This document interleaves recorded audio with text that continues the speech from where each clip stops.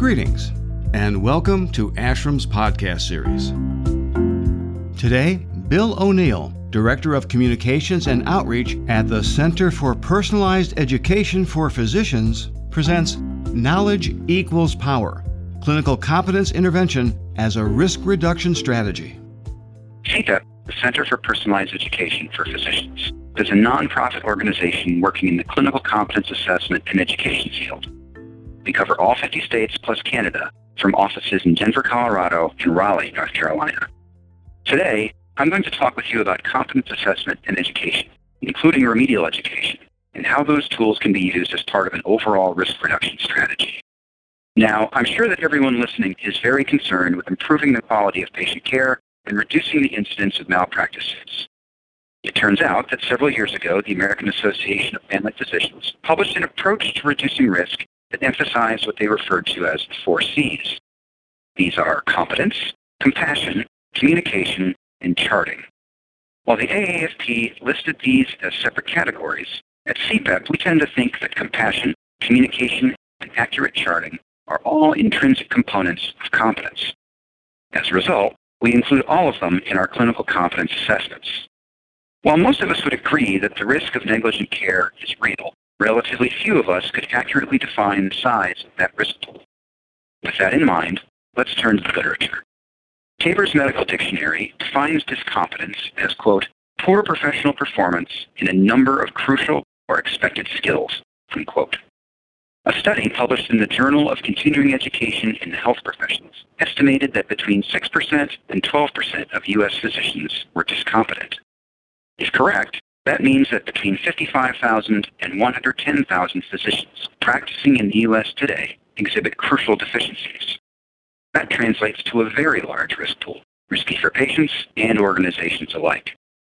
In recent years, there's been an increased focus by regulators and the public at large on patient safety and quality of care. Today, more than ever, there is an expectation that physicians be held accountable for the quality of the care they provide. For hospitals, there is even the risk of negligent credentialing, the risk of granting staff privileges that are not backed up by documented credentials. Hospital systems also face increased risk as physicians move from independent practice to employment. As practices are bought up and physicians become employees of the acquiring hospital systems, the liability that previously rested with the practice can migrate to the new owner. Changing reimbursement models introduce another source of risk.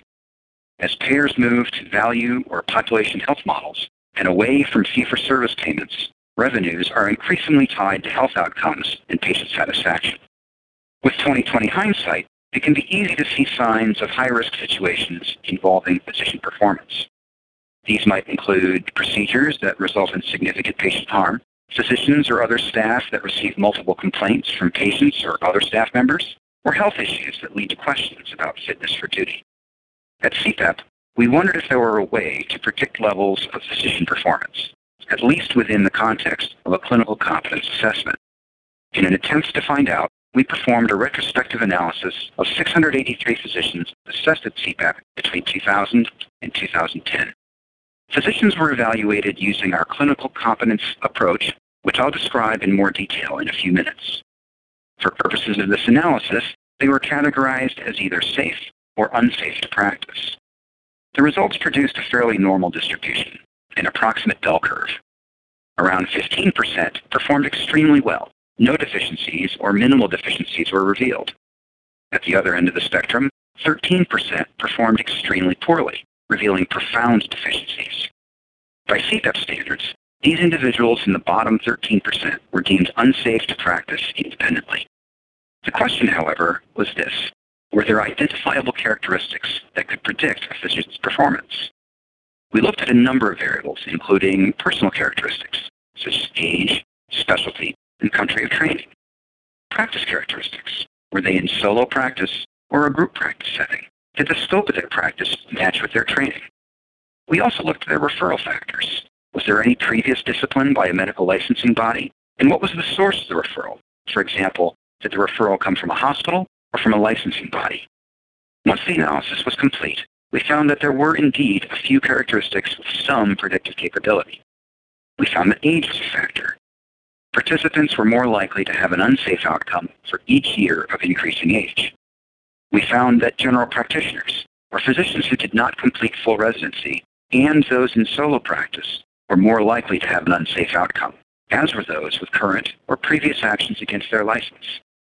Not surprisingly, physicians who were board certified and or whose practice scope matched their training were less likely to have an unsafe outcome. So what exactly is a clinical competence assessment? A clinical competence assessment is a deep and comprehensive look at a clinician's medical or surgical skills, knowledge, and judgment. It's different than a chart review, as it considers factors and situations beyond problematic cases and looks to identify root causes of deficiencies, should any exist. Generally speaking, clinicians participating in such an assessment have been ordered to do so either by a medical licensing board or a medical executive committee. Occasionally, clinicians will self-refer or are referred by their attorneys. Nationally, there is a small community of organizations that do this work. Let's take a few minutes to go behind the scenes and examine the nuts and bolts of what competence assessment and educational intervention is all about. Since I work for one of these groups, I'm going to focus on the techniques we use at CPEP since I know them best. At the same time, most assessment services in the U.S. use some variation of this method, although each has their own unique spin. I want to emphasize that our focus here is on finding a problem, if it exists, and then fixing it. Our goal is not to find so-called bad docs and flush them out of the system. Our belief is that physicians and other professionals are important assets to their community. Our purpose is to work with them so they can remain in practice in a manner that is safe and effective for patients. When we're successful, we're helping to reduce risk for patients and institutions alike. There are several components to these assessments. Generally, we conduct a neuropsychological screen that looks for signs of cognitive slippage. We assess participants' knowledge via multiple-choice exams put together by the National Board of Medical Examiners. And we also assess their knowledge as well as skills and judgment through a series of interviews with specialty-matched physicians. Participants' communication and documentation skills are evaluated through a series of simulated patient encounters. And for proceduralists, we may also utilize technical simulations to assess motor skills.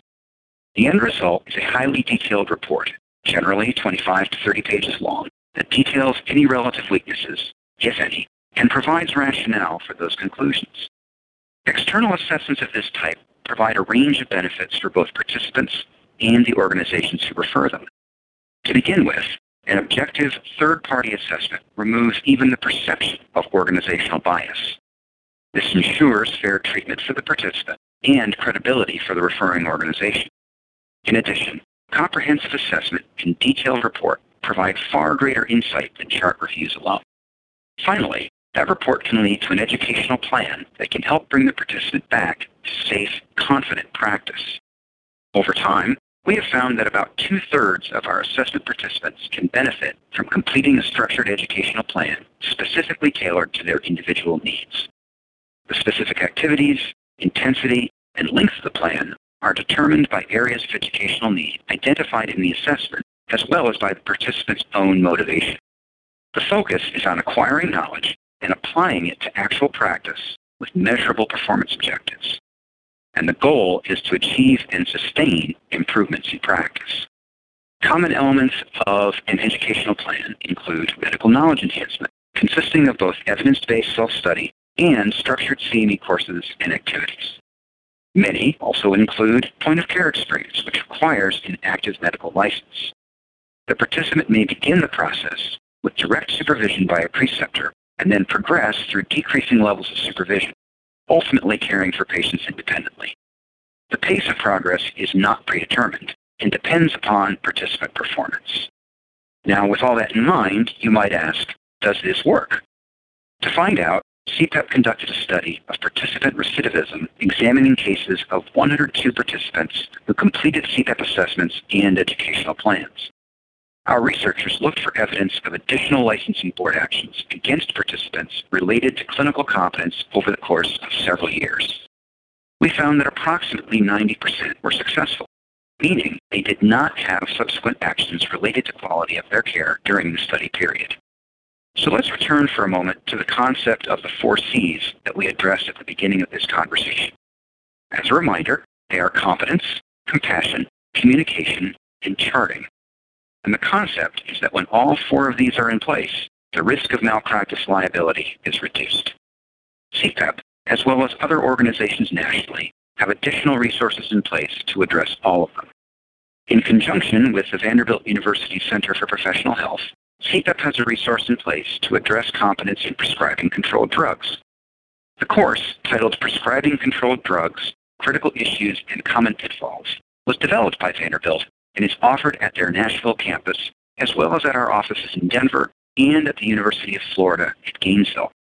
Designed for those who may be in trouble and for those who want to stay out of trouble, the seminar teaches prescribers strategies for identifying drug-seeking patients and for managing those difficult situations. It also helps them understand their own motivations in the prescribing process.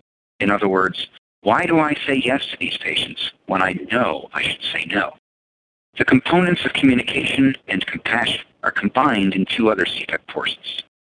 The first is titled Improving Interprofessional Communication, Working Effectively in Medical Teams, and is intended for health professionals who struggle in their communication and with respectful interaction with colleagues.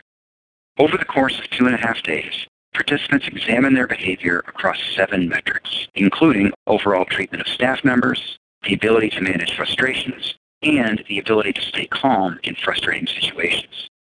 Participants head back to their workplace with a specific action plan to repair damaged relationships and improve team dynamics. Other organizations, such as the Professional Renewal Center in Lawrence, Kansas, have other excellent resources in place for physicians who are truly disruptive or distressed. More information on that resource can be found at prckansas.org.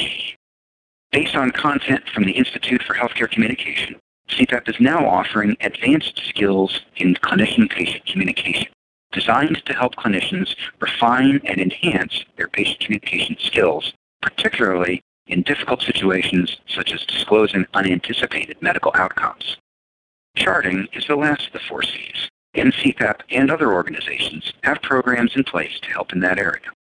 The CPEP Medical Record Keeping Seminar is a 1-day course that helps learners improve their understanding of basic, professionally accepted documentation principles and explore strategies for overcoming barriers to good documentation. Another respected resource in this area is the medical record keeping course offered by the PACE program at the University of California at San Diego.